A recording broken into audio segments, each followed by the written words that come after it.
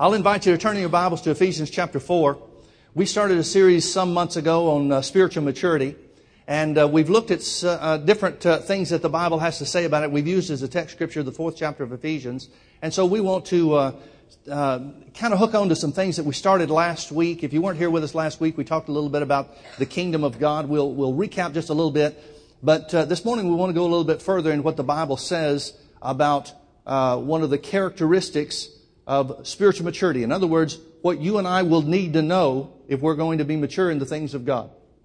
So in Ephesians chapter 4, beginning in verse 8, it says, "Wherefore he saith, when he, Jesus, ascended up on high, he led captivity captive and gave gifts unto men." Now verse 11 tells us what those gifts were.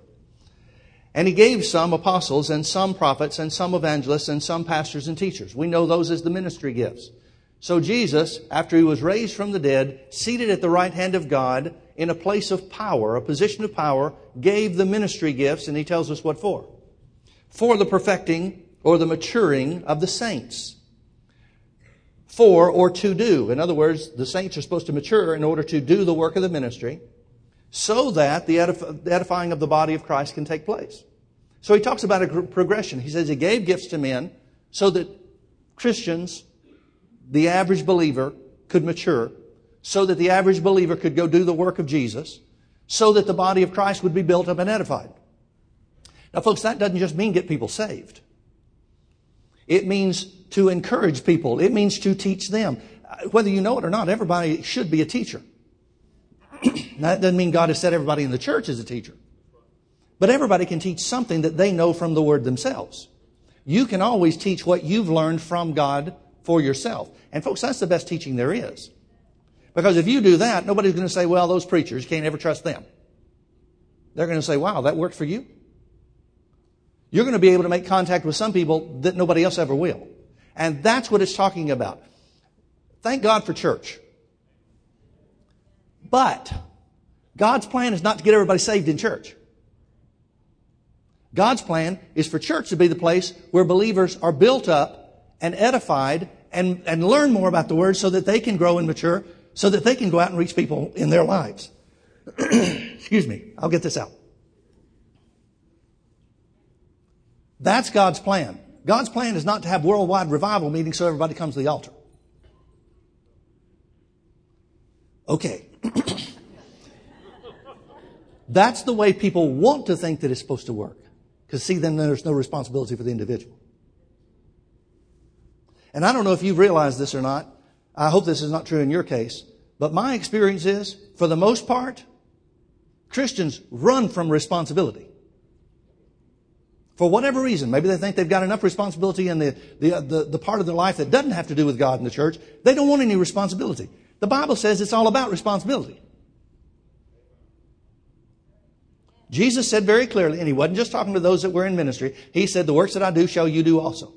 And even greater works than these shall you do because I go to my Father. He's not saying, okay, this is just for the 12. He's saying this is for everybody. This is what is expected because now you and I are in the body of Christ. Because you and I are in the family of God. You're supposed to use what you've got to help somebody else. Now that rarely goes over very big. I get that. I understand that. That's why I keep saying it. Because sooner or later it's going to sink in. You're going to wake up one morning dreaming, I'm supposed to go do something. I just prophesied that over you. That's the way the Bible says it's supposed to work. Now, how long is it supposed to work that way? Well, the next verse tells us. It says, till we all come into the unity of the faith and into the knowledge of the Son of God. Now, folks, I would love for this to mean till everybody believes like I believe. But that's not what it means. The unity of the faith is talking about when we're all gathered unto Jesus when He comes back for the church in the rapture. In other words, he's saying this is the way it's supposed to work until the end of the church age. Well, that makes sense. What ministry gifts are you going to need after the church age is over? I certainly don't want to go to heaven and try to teach. Can you imagine sitting there with Jesus in your crowd and trying to teach? No, thank you. It's talking about the church age. It's talking about this is the way it's going to work until Jesus comes back for the church. Till we all come into the unity of the faith. Now, what will cause us to be in the unity of the faith? I wish that was where we were all would agree in doctrine. But that's not what he means. That's never going to happen. It's just never going to happen. So what does he mean? Till we all come into the unity of the faith unto the knowledge of the Son of God, unto a perfect or a mature man, unto the measure of the stature of the fullness of Christ. Now, folks, remember the Bible says that when Jesus comes back, we will see as we are seen and know as we are known. The veil will be taken off of our face and we will see Him as He is. In other words, doctrinal differences will pretty much vanish instantly. When we get to heaven, when we see Jesus in the air, not even before we get to heaven, when we see Jesus in the air, those people that didn't believe in the rapture, who have just been raptured, that's not going to be an issue anymore. Those people that believe in the post-tribulation rapture, who were just raptured before the tribulation begins, that's not going to be an issue anymore. So there's a lot of things that just seeing Jesus, just the appearance of Jesus, there are a lot of things that's going to fix instantly. We are all going to be in the unity of the faith. Nobody's going to look down and say, oh, if only I'd had time to do that one other thing. Nobody's going to care. At that moment, we will be unified in the faith. But the Bible doesn't say that that's what it'll take for us to be unified. It says you can grow in the knowledge of Him and mature so that those things are not a surprise to you. For some, it will be. For some, they've heard of the rapture of the church and it's like a fairy tale to them. And so that'll be a big surprise for them, but it doesn't have to be for you. Why? Because God gave us His Word and He gave us the ministry gifts so that we could grow up and mature here. Now, folks, there are always going to be baby Christians on the earth. Always. There are always going to be people in the body of Christ who are not doing what God wants for them to do. They're not fulfilling their place in His family because they don't know. So what does that mean? That means you and I are going to have to double up. That means you and I are going to have to be conscious of and effectually working toward the maturity that God wants us to have so that we can do the work that needs to be done. You know as well as I do, if you've got a newborn baby in the house, you don't put much responsibility on them. They just become the responsibility of others in the household now. Well, that's part of the responsibility we have in the body of Christ too.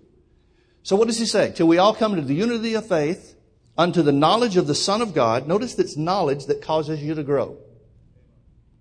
It's knowledge that causes you to mature in Christ.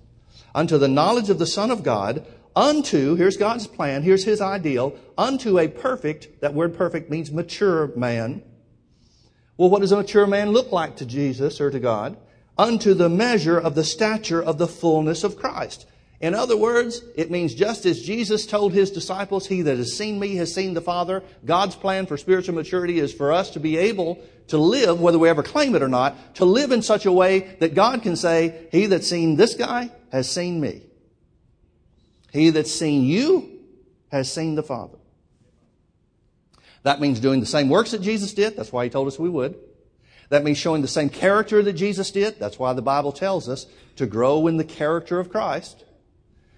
To exemplify everything in our life, in our words, and in our actions that would be just what Jesus would do. Remember the saying, what would Jesus do? Well, the question is, what are you going to do? The Bible tells us what Jesus would do. What are you going to do? The Bible tells us that God's idea, God's picture of a perfect or a spiritually mature man is somebody that would do the same things that the Bible shows us that Jesus does. Now, why does God want this to happen? Verse 14, that we henceforth be no more children. So there are such things as spiritual children. Paul tells us so by the Holy Ghost. There are spiritual children and then there are spiritually mature believers, or we might say adults.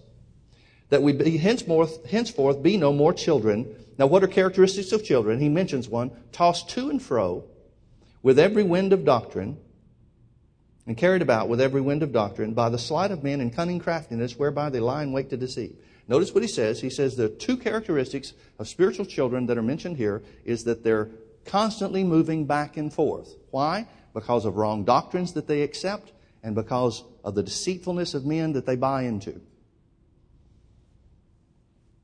Growing up spiritually, maturing spiritually will cause you to not be tossed back and forth by wrong doctrine. You'll be steady. You'll be established. You'll be unmovable. To be spiritually mature means you won't be caught up in the deceitfulness of men that moves you off the position and the place that you should be.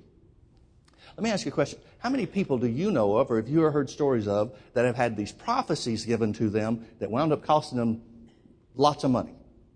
Somebody prophesied this, that, or the other, and it cost them lots of money. Folks, I could tell you story after story after story till nightfall and still not exhaust the stories. Well, what is that? That's people being caught up by the deceitfulness of men. Now, in some cases, people intended to do it. In other places, the individuals prophesying were deceived themselves. Still deceitfulness. So God wants you to mature spiritually, grow up spiritually, so that you be unmovable. So that you're able to identify wrong doctrine and not get taken up by it. So that you're able to identify the deceitfulness of men and not be taken away, not carried away by it. That's God's plan. By the way, notice how it connects that with the measure of the stature of the fullness of Christ. Jesus wasn't fooled by people. When the people came to Jesus and they tried to trick Him, they brought Him a piece of a coin and they said, should we pay taxes? Should we honor Caesar? And Jesus called for a coin. He said, whose image is on it? He knew what they were after. He knew they were trying to trap Him. But because He was unmovable, He didn't fall for any of it. One of the Pharisees' biggest disappointments was that they were never able to trip Him up with His words. Okay, that we henceforth be no more children, tossed to and fro and carried about with every wind of doctrine, by the sleight of men and cunning craftiness, whereby they lie in wait to deceive. But, here's the contrast, here's spiritually mature characteristics. But, speaking the truth in love, may grow up into Him in all things, which is the head, even Christ. Now, folks, notice that first phrase, speaking the truth in love. Speaking the truth in love. Speaking the truth in love. The characteristic of a spiritually mature individual is that they speak the truth in love. Two things that are identified. The truth has to be the Word of God. Jesus said in His prayer in John chapter 17, He said, sanctify them, talking about the disciples, and also those that would believe on Him through their Word. That's you and me. He said, sanctify them through Thy truth. Thy Word is truth. Now, Jesus wouldn't say in John chapter 17 that the Word is truth. And then over in Ephesians chapter 4, Paul, inspired by the Holy Ghost, talk about truth being something else. If the truth is the Word of God in John chapter 17, then the truth in Ephesians chapter 4 has to be the Word of God. So what is the characteristic that he speaks of, that Paul identifies by the Holy Ghost? What is the characteristic of a spiritually mature individual? He speaks the Word. Now, folks, all those people in the body of Christ that have a problem with this confession thing, spiritually mature believers speak the Word. Which shows you why the church is in such a mess. Because people are speaking everything else except the Word. And in many cases they're saying, well, yeah, I know the Bible says this, but spiritually mature individuals speak the truth, speak the Word, and they do it in love. It's not enough just to say the Word, but the attitude behind it has to be love. Now, what would we expect God to want for us if our desire is, well, let me just ask a question. How many of you want to grow up and mature spiritually? Okay, those of you that don't, we need to pray for you. That's why I asked you to identify yourselves. That should be the desire of every believer, right? All right, well, how are we going to do that? Well, look at the prayer that Paul prayed for the church in Ephesians chapter 1. Paul prays that we would know certain things. Now, this is a prayer that the Holy Ghost inspired him to pray. It's a prayer that the Holy Ghost saved for us so that we would know. So it's got to be pretty important. And Paul said he prayed this for them all the time. He said, I cease not to give thanks for you. This is Ephesians chapter 1, verse 16. He said, I cease not to give thanks for you, making mention of you in my prayers. Well, if he doesn't cease to do it, that means he continues to do it. So he's saying he's praying this thing all the time for these guys. If you look at the letters that Paul wrote to the other churches, you'll find out that he says pretty much the same thing. He uses different terminology, but he prays pretty much the same prayer for every church. He elaborates a little bit more to the Ephesians. That's why we use this one to look at. But he prays the same thing for the Colossians. He prays the same thing for the Philippians. He just condenses it and uses a little bit different terminology, but it's the same basic information. So he says, I cease not to give thanks for you, making mention of you in my prayers, that the God of our Lord Jesus Christ, the Father of glory, may give unto you the spirit of wisdom and revelation in the knowledge of Him.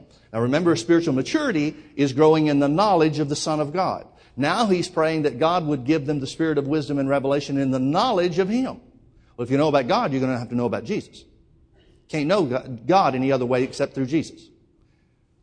That's why the Old Testament is superseded by the New Testament.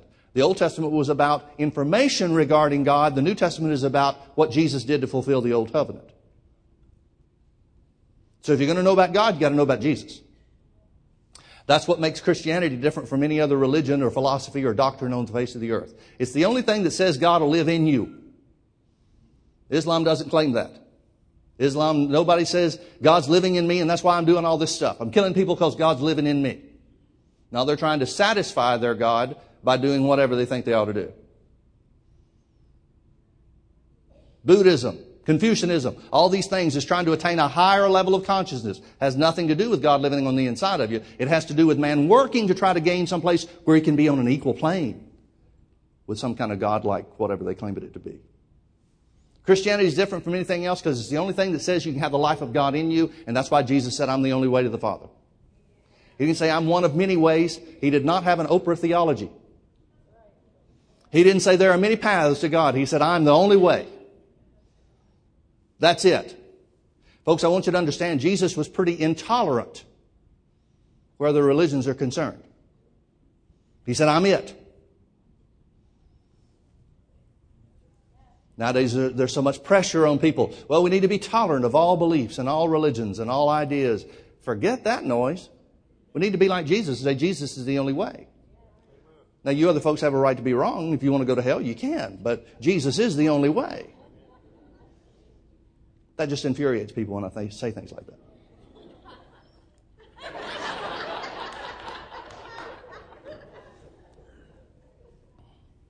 So he's praying that God would give unto them the spirit of wisdom and revelation in the knowledge of Him. How's that going to happen? The eyes of your understanding, literally it means the eyes of your spirit, being enlightened or opened, that you may know what is the hope of His calling. 3 things. Know 3 things. If you're going to grow in the things of God, if you're going to live up to the prayer that the Holy Ghost inspired Paul to pray, you're going to have to live up to 3 things. To know the hope of His calling. That means God's plan for your life. Never going to be satisfied if you don't find God's plan for your life. You can chase anything and everything out there. And nothing will ever satisfy you until you find God's plan for your life. Secondly, that you would know what is the riches of the glory of His inheritance in the saints. You're never going to be satisfied. You're never going to walk in the fullness of the things of God until you find out what belongs to you. That's what your inheritance is. It's what belongs to you in Christ.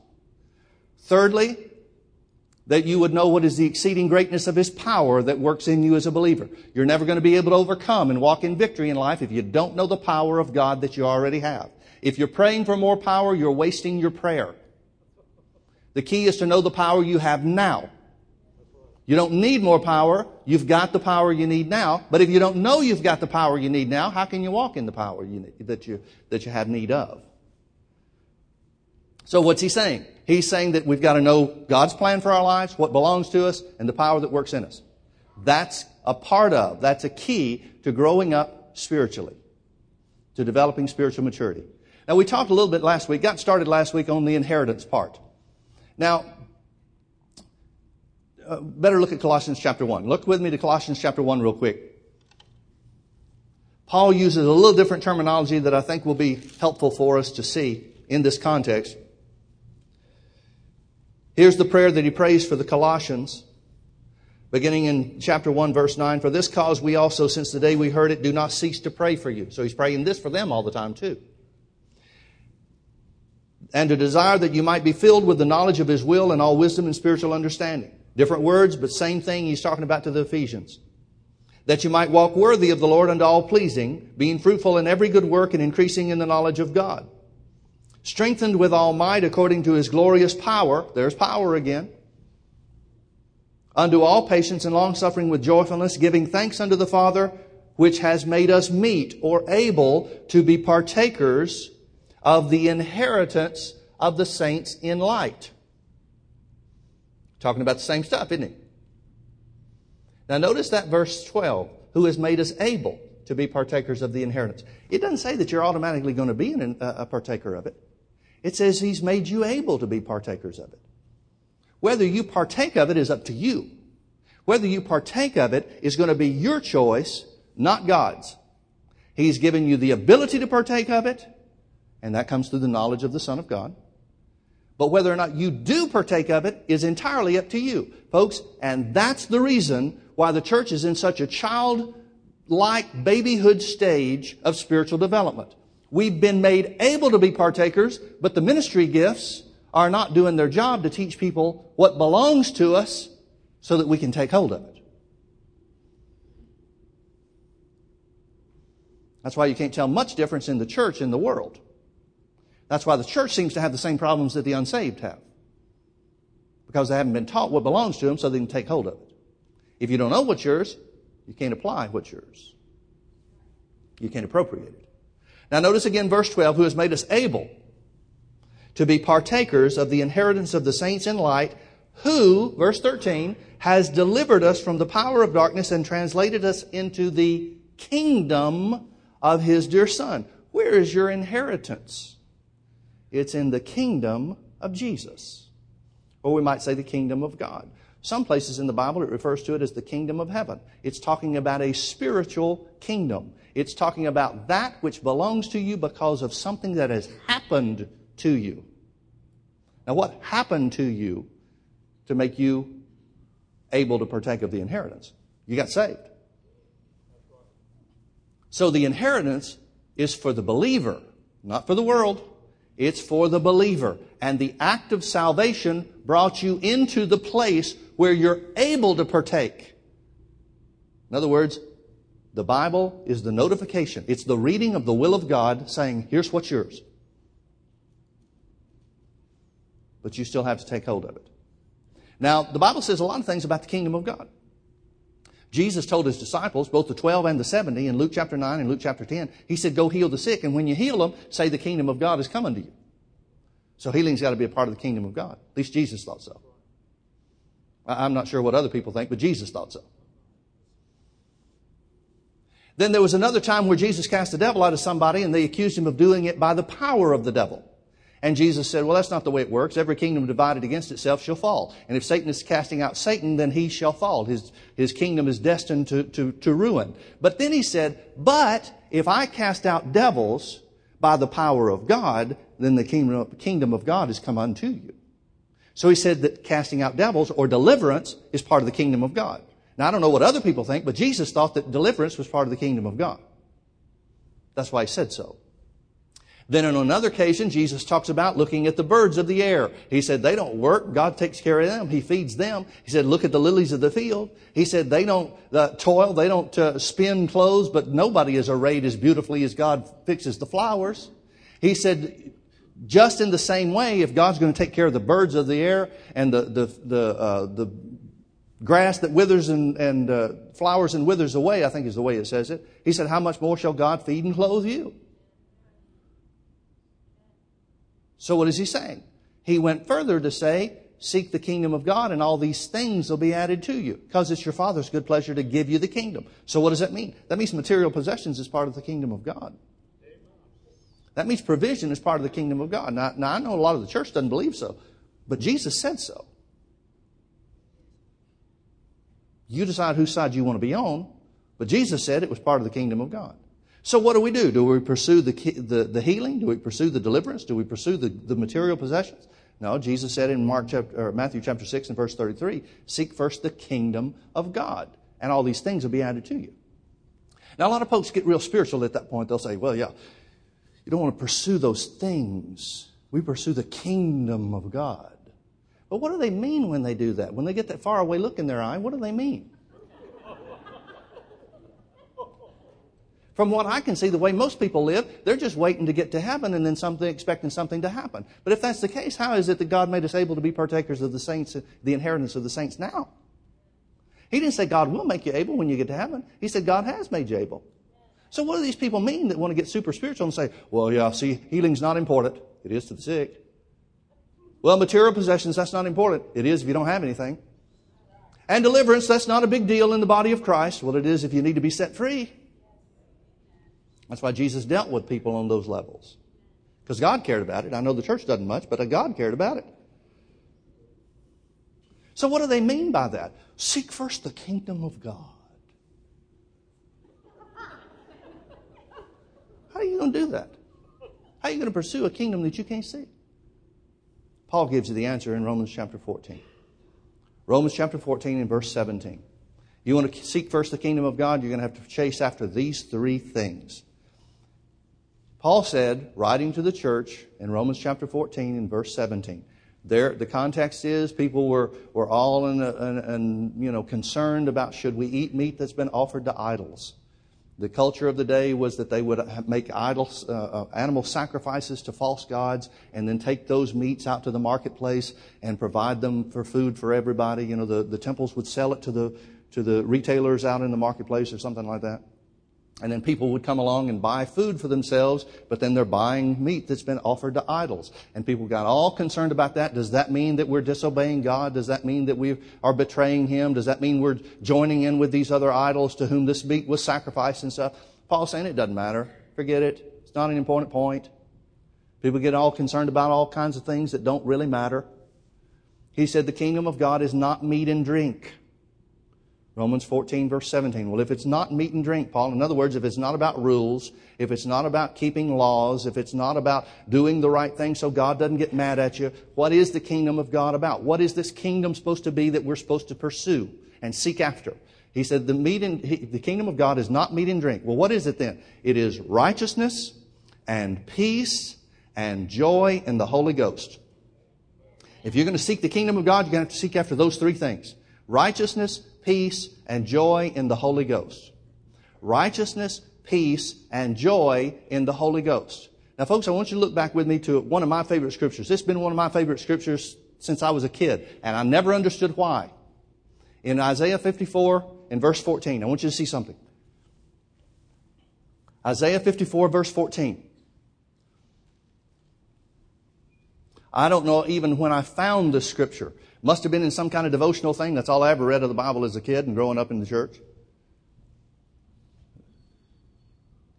But I found this scripture and something about that. There's something about my heart that attached to this scripture. And I never understood it. It didn't make sense to me, but I loved it. And I could not understand why. Looking back at it now, I see this Holy Ghost trying to teach me something. But I wasn't mature enough, didn't know enough about the things of God to get it. In righteousness thou shalt be established. The word established means unmovable. Now, isn't that exactly what we just read over in Ephesians chapter 4? That God wants us to mature, that we henceforth be no more children, tossed to and fro, and carried about with every wind of doctrine, and by the sleight of men and the cunning craftiness whereby they lie in wait to deceive. He's saying that spiritual children are tossed to and fro. But in righteousness, you shall be unmovable. In righteousness, it will be impossible. There's no way that wrong doctrine or deceitfulness of men shall take you off center. And notice he says, it's righteousness that causes you to be fixed and established. Unmovable. Can I ask you a question? When do we become righteous? Most of the church world looks at it in two stages. Well, we become righteous when we make Jesus the Lord of our lives. That's when God gives us righteousness. Yeah, we understand that. But then the church, religion, has given us this idea that somehow or another we just are supposed to grow and progress. And if we get old enough and walk with God long enough, then some way or another then we'll attain to something that the Bible calls righteousness. Folks, I want you to understand something. There is no place, you cannot find any place in Scripture that tells you to grow in righteousness. You know why? Because you can't. You cannot grow in righteousness. Then what is this idea that we seem to have that if we just stick with it long enough, somehow or another it'll happen? If you can't grow in righteousness, then what are we waiting for? What are we thinking that someday we'll wake up and it'll just all of a sudden be there? That's not how it works. And you know as well as I know that if getting saved was the righteousness and the end all of righteousness that there is to it, then the church would be a whole lot different group of people than we are. Look at how many people are tossed back and forth in the church. Paul's writing to Christians saying, well, I don't want you to be. The Holy Ghost doesn't want you to be tossed back and forth. Well, aren't they already righteous? Or aren't they saved? Then there's got to be something to it that we're not taking advantage of. There's got to be a part of our inheritance that we're not yet partaking of if we've got the idea that somehow in the future this righteousness thing is just going to happen. It's a slow process, day by day by day. Well, most of those days that people are looking at are days going backwards and not forwards. How's that ever going to get you anywhere? In righteousness thou shalt be established, for oppression shall be far from thee. For thou shalt not fear. Now, folks, look at the progression that it talks about. It's saying people are moved because they're oppressed. It's oppression that moves you and keeps you from being firmly fixed and established. Well, what causes oppression? Fear.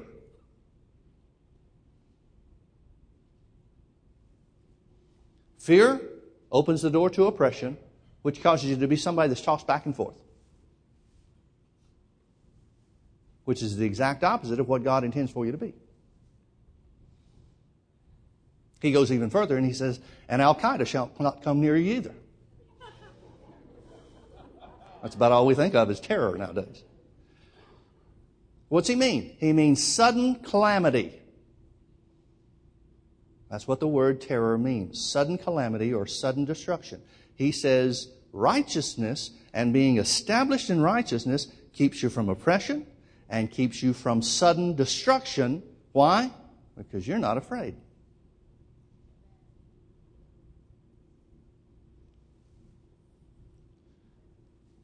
Folks, look at how much of the church world is not even sure if they're saved from day to day.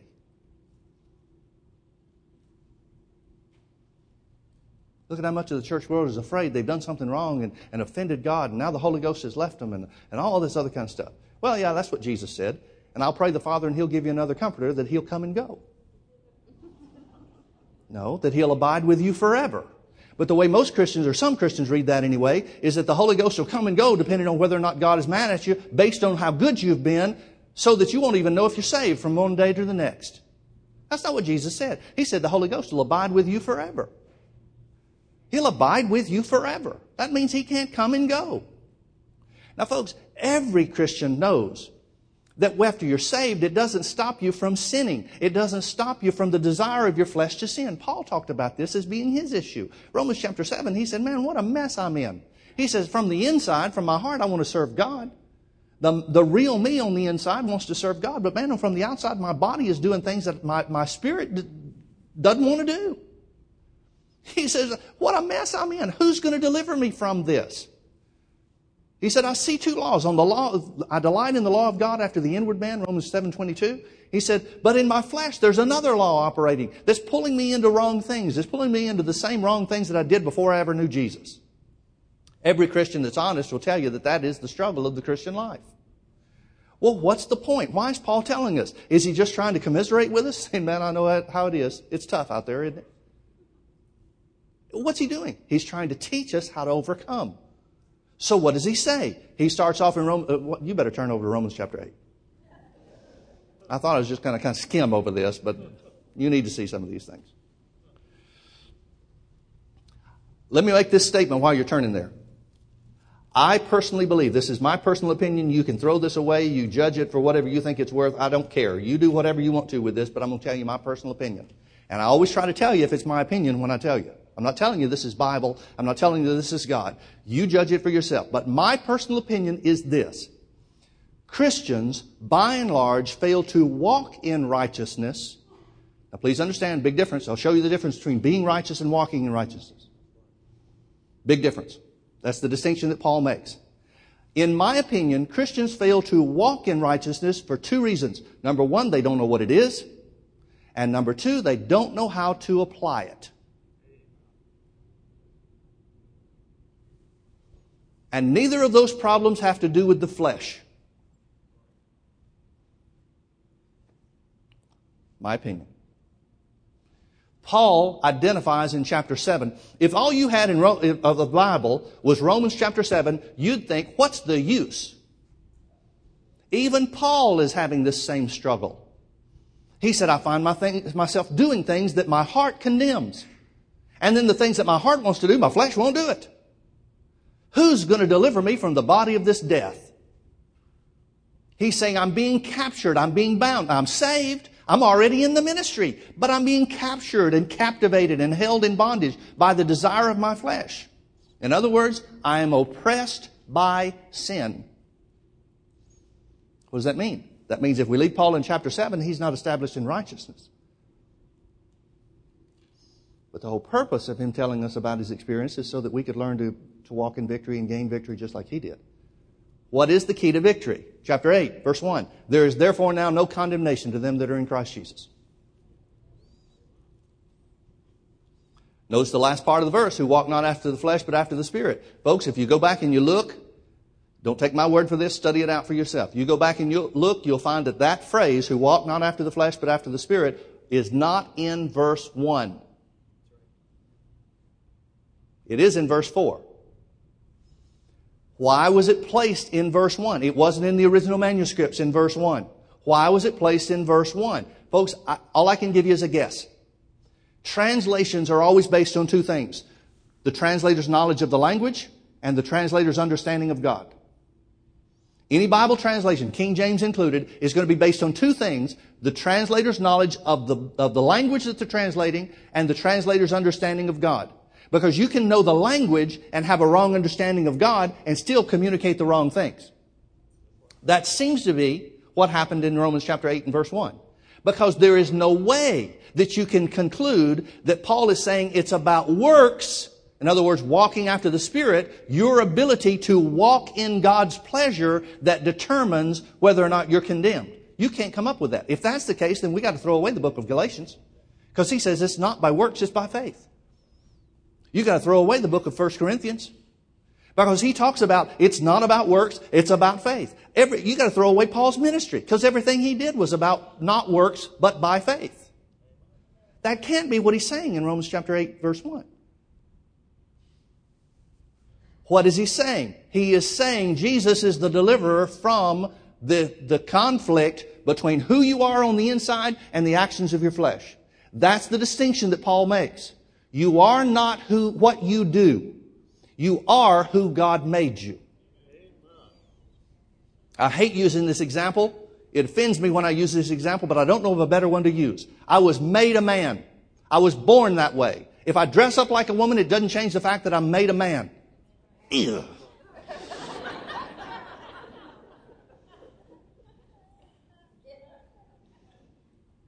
What I do doesn't change who I am. I could even have a sex change operation. One could even have a sex change operation. And it still wouldn't change what they were made.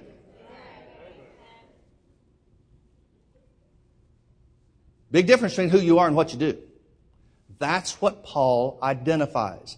What does he say? He says, here's how Jesus delivers you from the body of this death. Romans 8:1. There is therefore now no condemnation to them that are in Christ Jesus. Why? Because he also tells us, 2 Corinthians chapter 5, verse 21. If any man be, and that's not, Paul tells us, where is it? If any man be in Christ, he is a new creature. 2 Corinthians 5:17. If any man be in Christ, he's a new creature. Old things pass away, behold, all things become new. What happens? You are made righteous. You can't change the fact that you were made righteous by acting unrighteously.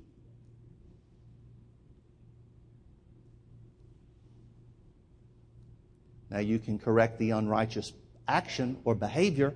That's why 1 John 1:9 is in the Bible. If we confess our sin, he's talking to Christians. If we confess our sin, God is faithful and just to forgive us of our sin and to cleanse us from all unrighteousness. He didn't say he'll cleanse us from not being righteous. He says he'll cleanse us from unrighteous action. Folks, if my wife and I get in a fight, I don't stop being married. We've broken fellowship. She may have to ask me to forgive her.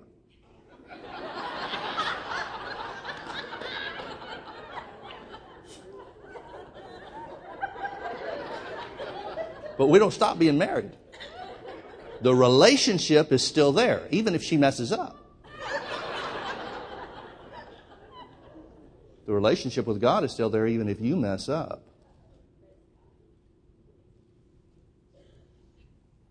So what's the answer? There is therefore now no condemnation to them that are in Christ Jesus. Folks, please understand something. Righteousness, the Bible says righteousness is a gift.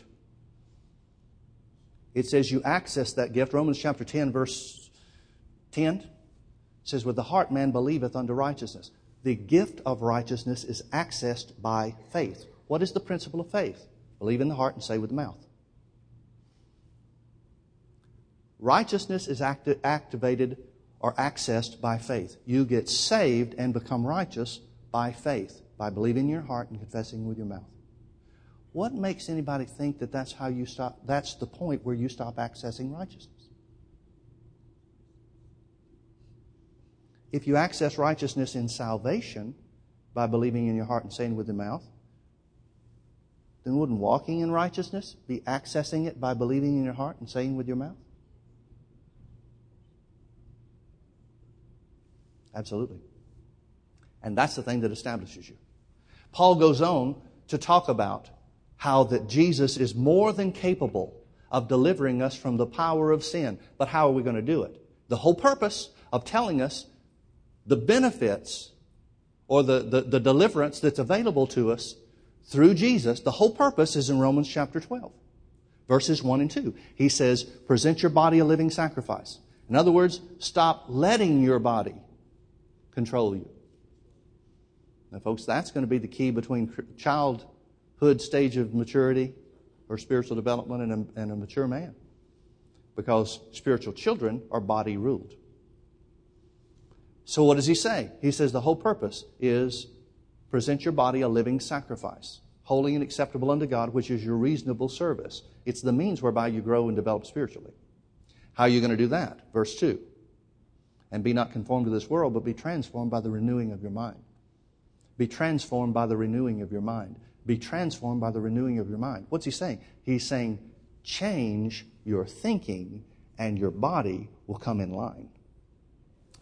What happened with Paul from chapter 7 to chapter 8? He renewed his mind and he stopped becoming a slave to his body. He renewed his mind and stopped being a slave to his body. Now, folks, look with me over to Romans chapter 5 and verse 17. Let me show you something the Bible says that this righteousness will do for us.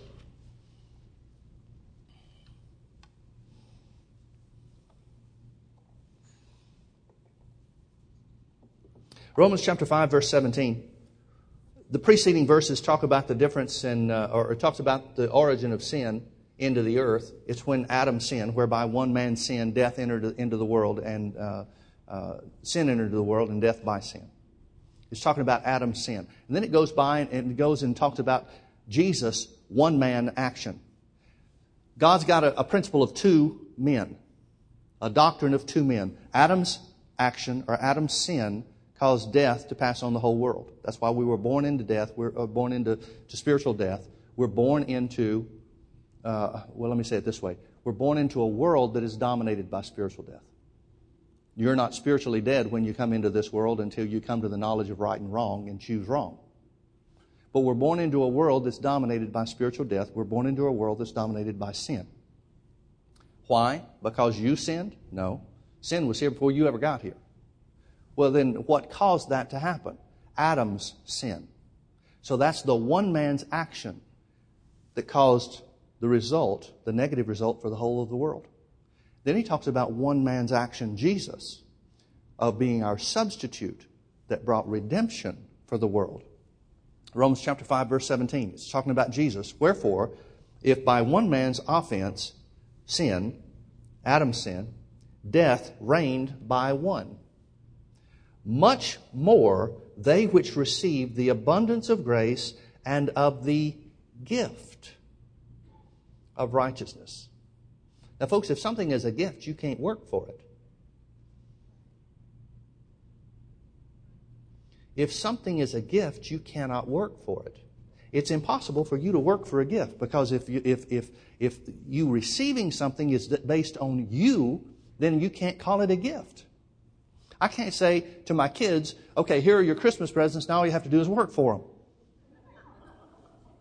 They stop being presents. And they start being payment. If it's a gift, you can't work for it. If you're working for it, it can't be a gift. So it says, for if by one man's offense, Adam's sin, death reigned by one, much more. Now folks, think about that for a minute. How absolute was Adam's sin in bringing death upon the world?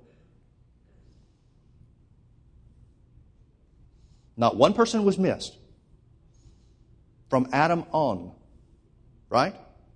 I mean, death absolutely ruled. Spiritual death absolutely ruled. The Bible says, the Holy Ghost is saying much more. In other words, this, the second part, is much more absolute, much more real, much more complete than Adam's sin and the result of that. Much more, they which receive, remember God's made you able to be a partaker of the inheritance of the saints in light. But whether you receive or not, it's up to you. You're able to partake of it. Much more, they which receive two things, the abundance of grace and the gift of righteousness, shall reign in life by one Jesus Christ. Again, folks, if this is talking about just getting saved, the church would be a whole different animal than it is.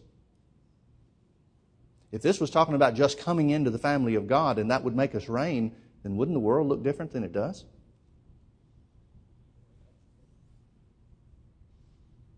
I would submit to you that there are a lot of people that have been made righteous who are not partaking of the inheritance. And that's what Paul's trying to say. Paul is setting up the whole thing that he gets to in Romans chapter 12. Present your body a living sacrifice by renewing your mind to the truth. Renewing your mind to the knowledge of the Word of God. He's setting the whole thing up. He's saying, if Adam's sin absolutely caused death to reign, much more they which receive, by the way, the word receive is not just a one-time thing, it's a continuous word. It's a continuous action. They which receive the abundance of grace, grace is God's favor.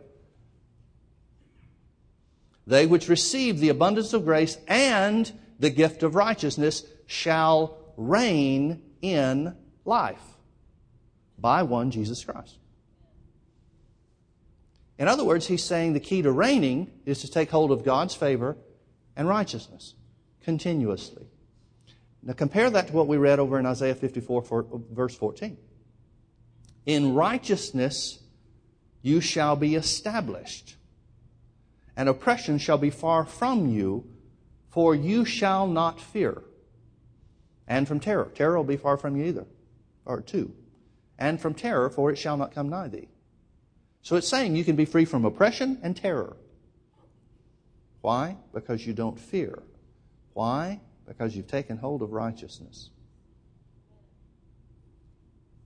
Because you've taken hold of righteousness. You know why nothing the devil did in the world could stick to Jesus? Because he was righteous. The Bible says Jesus was tempted in all points like as we are. I wonder if that ever means he woke up with a sore throat. Have you? Well, why didn't it stick? Because he was righteous. Well, what about times where Jesus didn't have enough? Jesus was in the wilderness for 40 days and 40 nights. It says he was hungry. Medical science tells us that's the last signal your body gives you before it starts shutting down. You'll start off, if you fast, you'll start off being hungry, and then that hunger will fade for a while, and then when the hunger comes back, it's your body saying, feed me now or else. It says Jesus was hungry. Apparently he had come to that stage. That's when the devil tempted him. It doesn't tell us the devil tempted him for 40 days. It says the devil came at his weakest point. He always does. And Jesus dealt with him 3 times by saying, it is written. In other words, he spoke the truth, just like the Bible says a mature believer will do. He spoke the truth. He answered the devil's temptations 3 times by saying, it is written. Apparently, Jesus believed in that confession stuff.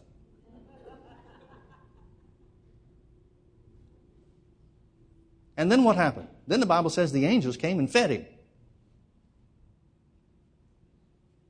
Why? Because he was a righteous man. Folks, if the Bible is to be accepted as truth, you decide for yourself. But if it's to be accepted as truth, the Bible is telling us very plainly that there is nothing, no physical law, no natural circumstance, nothing that can defeat or overcome righteousness. And that was given to you when you made Jesus the Lord of your life. It's walked in by your confession.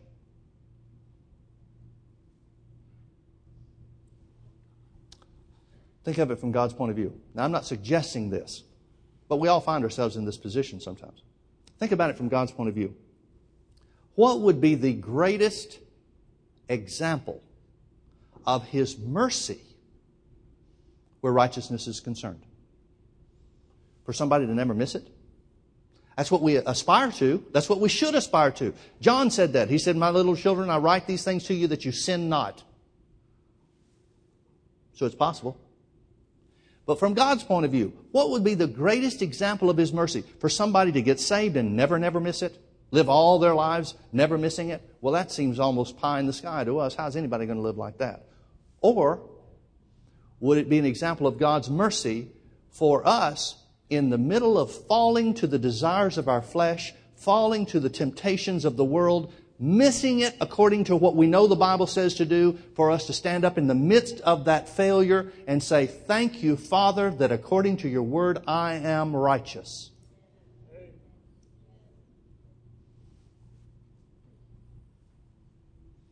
Which one do you think would make the devil the maddest? You get somebody that never misses it throughout their life, the devil's going to be looking for places to trip them up. His focus is going to be, let's make them fall, let's make them stumble. But you get somebody that in the midst of failing, in Romans chapter 7 experience, Paul's same experience, where from his heart he wants to do the right thing, but from his flesh he's doing the wrong thing, to stand up in the midst of that and say, "Jesus was made sin for me so that I, through His sacrifice, am made righteous." That's got to make the devil go crazy. Well, the devil's already crazy, but you know what I mean. Anybody that rebels against God's got to be crazy. That would make him pull out hair if he's got it. Because then he would know, I can't get this guy. Even if I make him stumble, he still knows who he is. The devil knows there's only one end possible for that guy. And that is he's going to grow to the place where he's not going to yield his body to the action of sin any longer. The devil knows he's sunk with that guy. That's why Paul was such a problem to him. Paul found out the key to victory. Folks, the key to victory is speaking the word in the midst of your problem. The key to healing is speaking the word on healing in the midst of sickness. The key to prosperity is speaking the word of provision in the midst of lack. The key to deliverance is speaking freedom, speaking the fact that you've been set free by the Word of God in the midst of what seems to be binding you. That will bring results every time. The key to victory where righteousness is concerned is to speak righteousness even if and or when you miss it. That guy is always going to grow and rise to the top. Because he's acting on what the Bible says to do. What keeps us from doing that? Well, we don't feel like it. We fail to confess healing because we don't feel healed. Nowhere you're going to find in the Bible where it says confess that you're healed because you feel like it. What do you need to confess healing when you feel like it for? There's no problem. Well, I just don't know if I can confess that all of my needs are met according to His riches and glory, Pastor Mike, because I've got bills stacked up just high as you can see. That's exactly the time you do need to confess what the Bible says. Because the Bible says that faith will change the circumstance. If you're waiting for the circumstance to line up, you don't need any faith to change anything. And faith is the thing that pleases God. I hesitate to say this because some people are going to take this wrong, but I hope you understand my heart in saying it. God receives glory when you're messing up. And respond by confessing the Word. I've seen some people, bless their hearts, they talk and act like that they never commit sin, and so really, what do they need God for? Jesus talked about this in prayer. He talked about how that the Pharisee would go to prayer and he'd say, "Oh, I'm so glad I'm not like that publican, that sinner over there." But the sinner was over there. He said, "Father, be merciful unto me, a sinner." Jesus said, "Which one do you think whose prayer pleased the Father?" The sinner's. In the same way, folks, I'm here to tell you from personal experience, I think it's the same thing Paul's trying to convey to us as well. When I have been in the biggest problems, where I've yielded to the wrong things, not walked in love, whatever the case was. See, when you say things like this, you can just see people working. What sin did he commit? Bertha, are you sure we're supposed to be in this church? This guy's a sinner.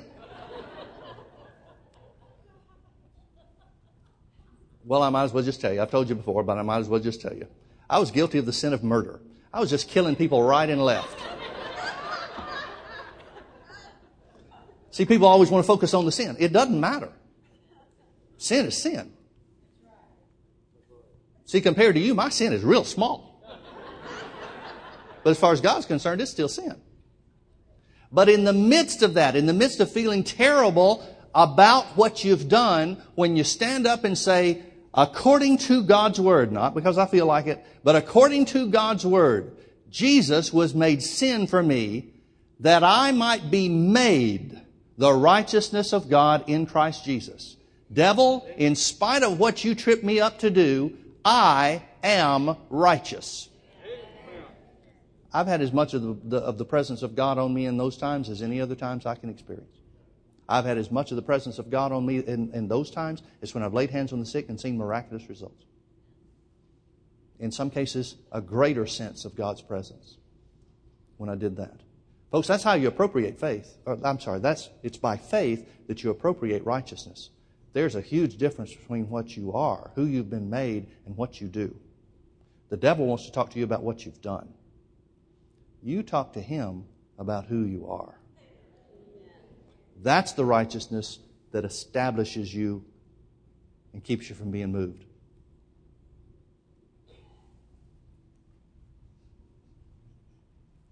It's a gift. It's a gift. Folks, if somebody, if your most loved one gave you a gift of a car and you were delighted to have it, thanked them profusely, but never used it, how would that please the one that gave it to you? But on the other hand, if you take righteousness and understand how precious it is and utilize it, how? By speaking the truth. No matter what action takes place, no matter what the devil trips you up to do, no matter what mistakes you and I make, but speak the word of righteousness over yourself in the midst of those times. I'll guarantee you God smiles on your life. I've found to be true for myself. God smiles on your life. Let's pray. Father, thank you so much for your word. Thank you that Jesus was made sin. Who knew no sin, Jesus was made sin for us, so that we might be, or were, made the righteousness of God in Christ Jesus. I thank you, Father, that righteousness is a gift. We can't work for it, but we can walk in it. We can walk in it by faith, speaking the truth in the midst of the circumstance.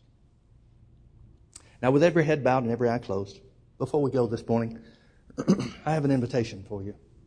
And that is, if you've been hearing us talk about righteousness and coming to Jesus and making Jesus the Lord of your life, if you've never done that, that's the way that you appropriate or receive, take hold of, the gift of righteousness. Righteousness means right standing with God. If you know that you're not right with God because you've never accepted Jesus as your Lord and Savior, there's no better time for you to do that than right now. So if you're here this morning, would say, Pastor Mike, I want to come into the family of God. I want to take hold of everything that Jesus did for me. I want to become righteous. I want to lose this sense of guilt before my Heavenly Father. That's available to you right now. Heads are bowed and eyes are closed. Nobody's looking around. If that's your desire, I want you just to slip your hand up right where you are.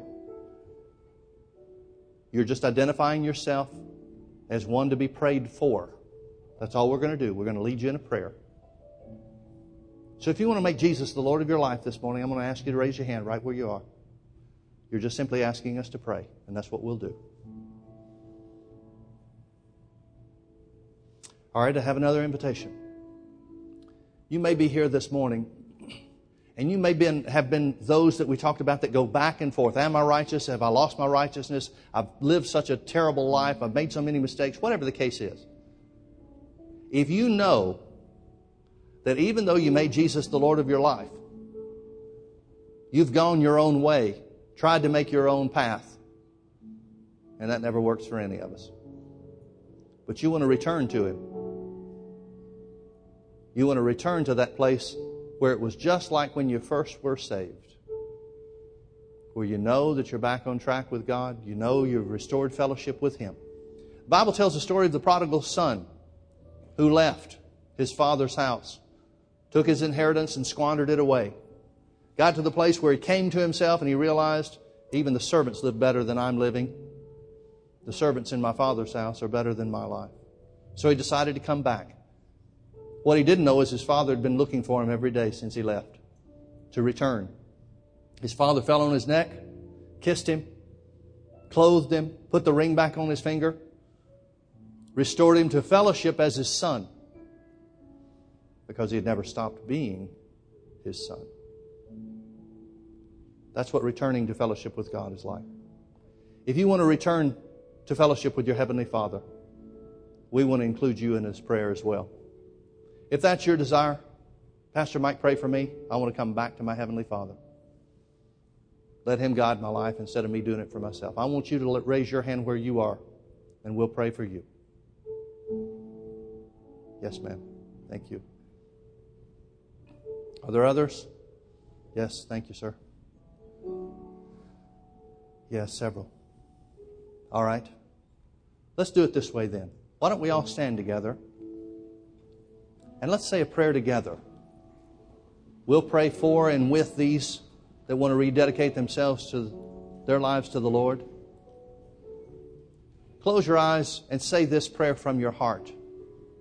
Dear Heavenly Father, thank you that nothing can take me out of your hand. No sin I've committed. No wrongdoing on my part. Nothing can take me out of your hand. And you love me today just like you did when I was born again. And you see me in the same way as when I was saved. Thank you, Father. I confess my sin before you. I confess that I've chosen my path instead of yours.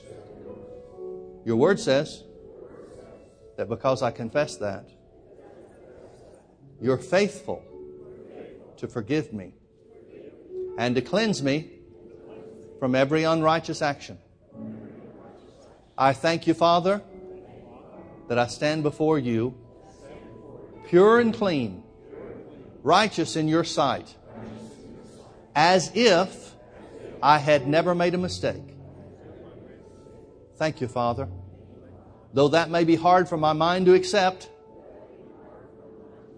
I believe from my heart that it's true because your word says so. Thank you, Father, that you never leave me, you never forsake me, and greater is He that is in me than he that's in the world. Thank you, Father, that because I am righteous, I am more than a conqueror through Christ Jesus. Thank you, Father, that because I am righteous, I am an overcomer. I walk in victory I reign in life through Jesus Christ, my righteousness. Now lift your hands and thank Him because that's true. Thank you, Father. Thank you, Father. No problem's too big because we are the righteousness of God in Christ Jesus. No circumstance too difficult. Because we're righteous, you live in us. And we reign in life. Blessed be the name of Jesus. Blessed be the name of Jesus. We'll say it with me one more time. I am the righteousness of God in Christ Jesus. God bless you. Have a great day.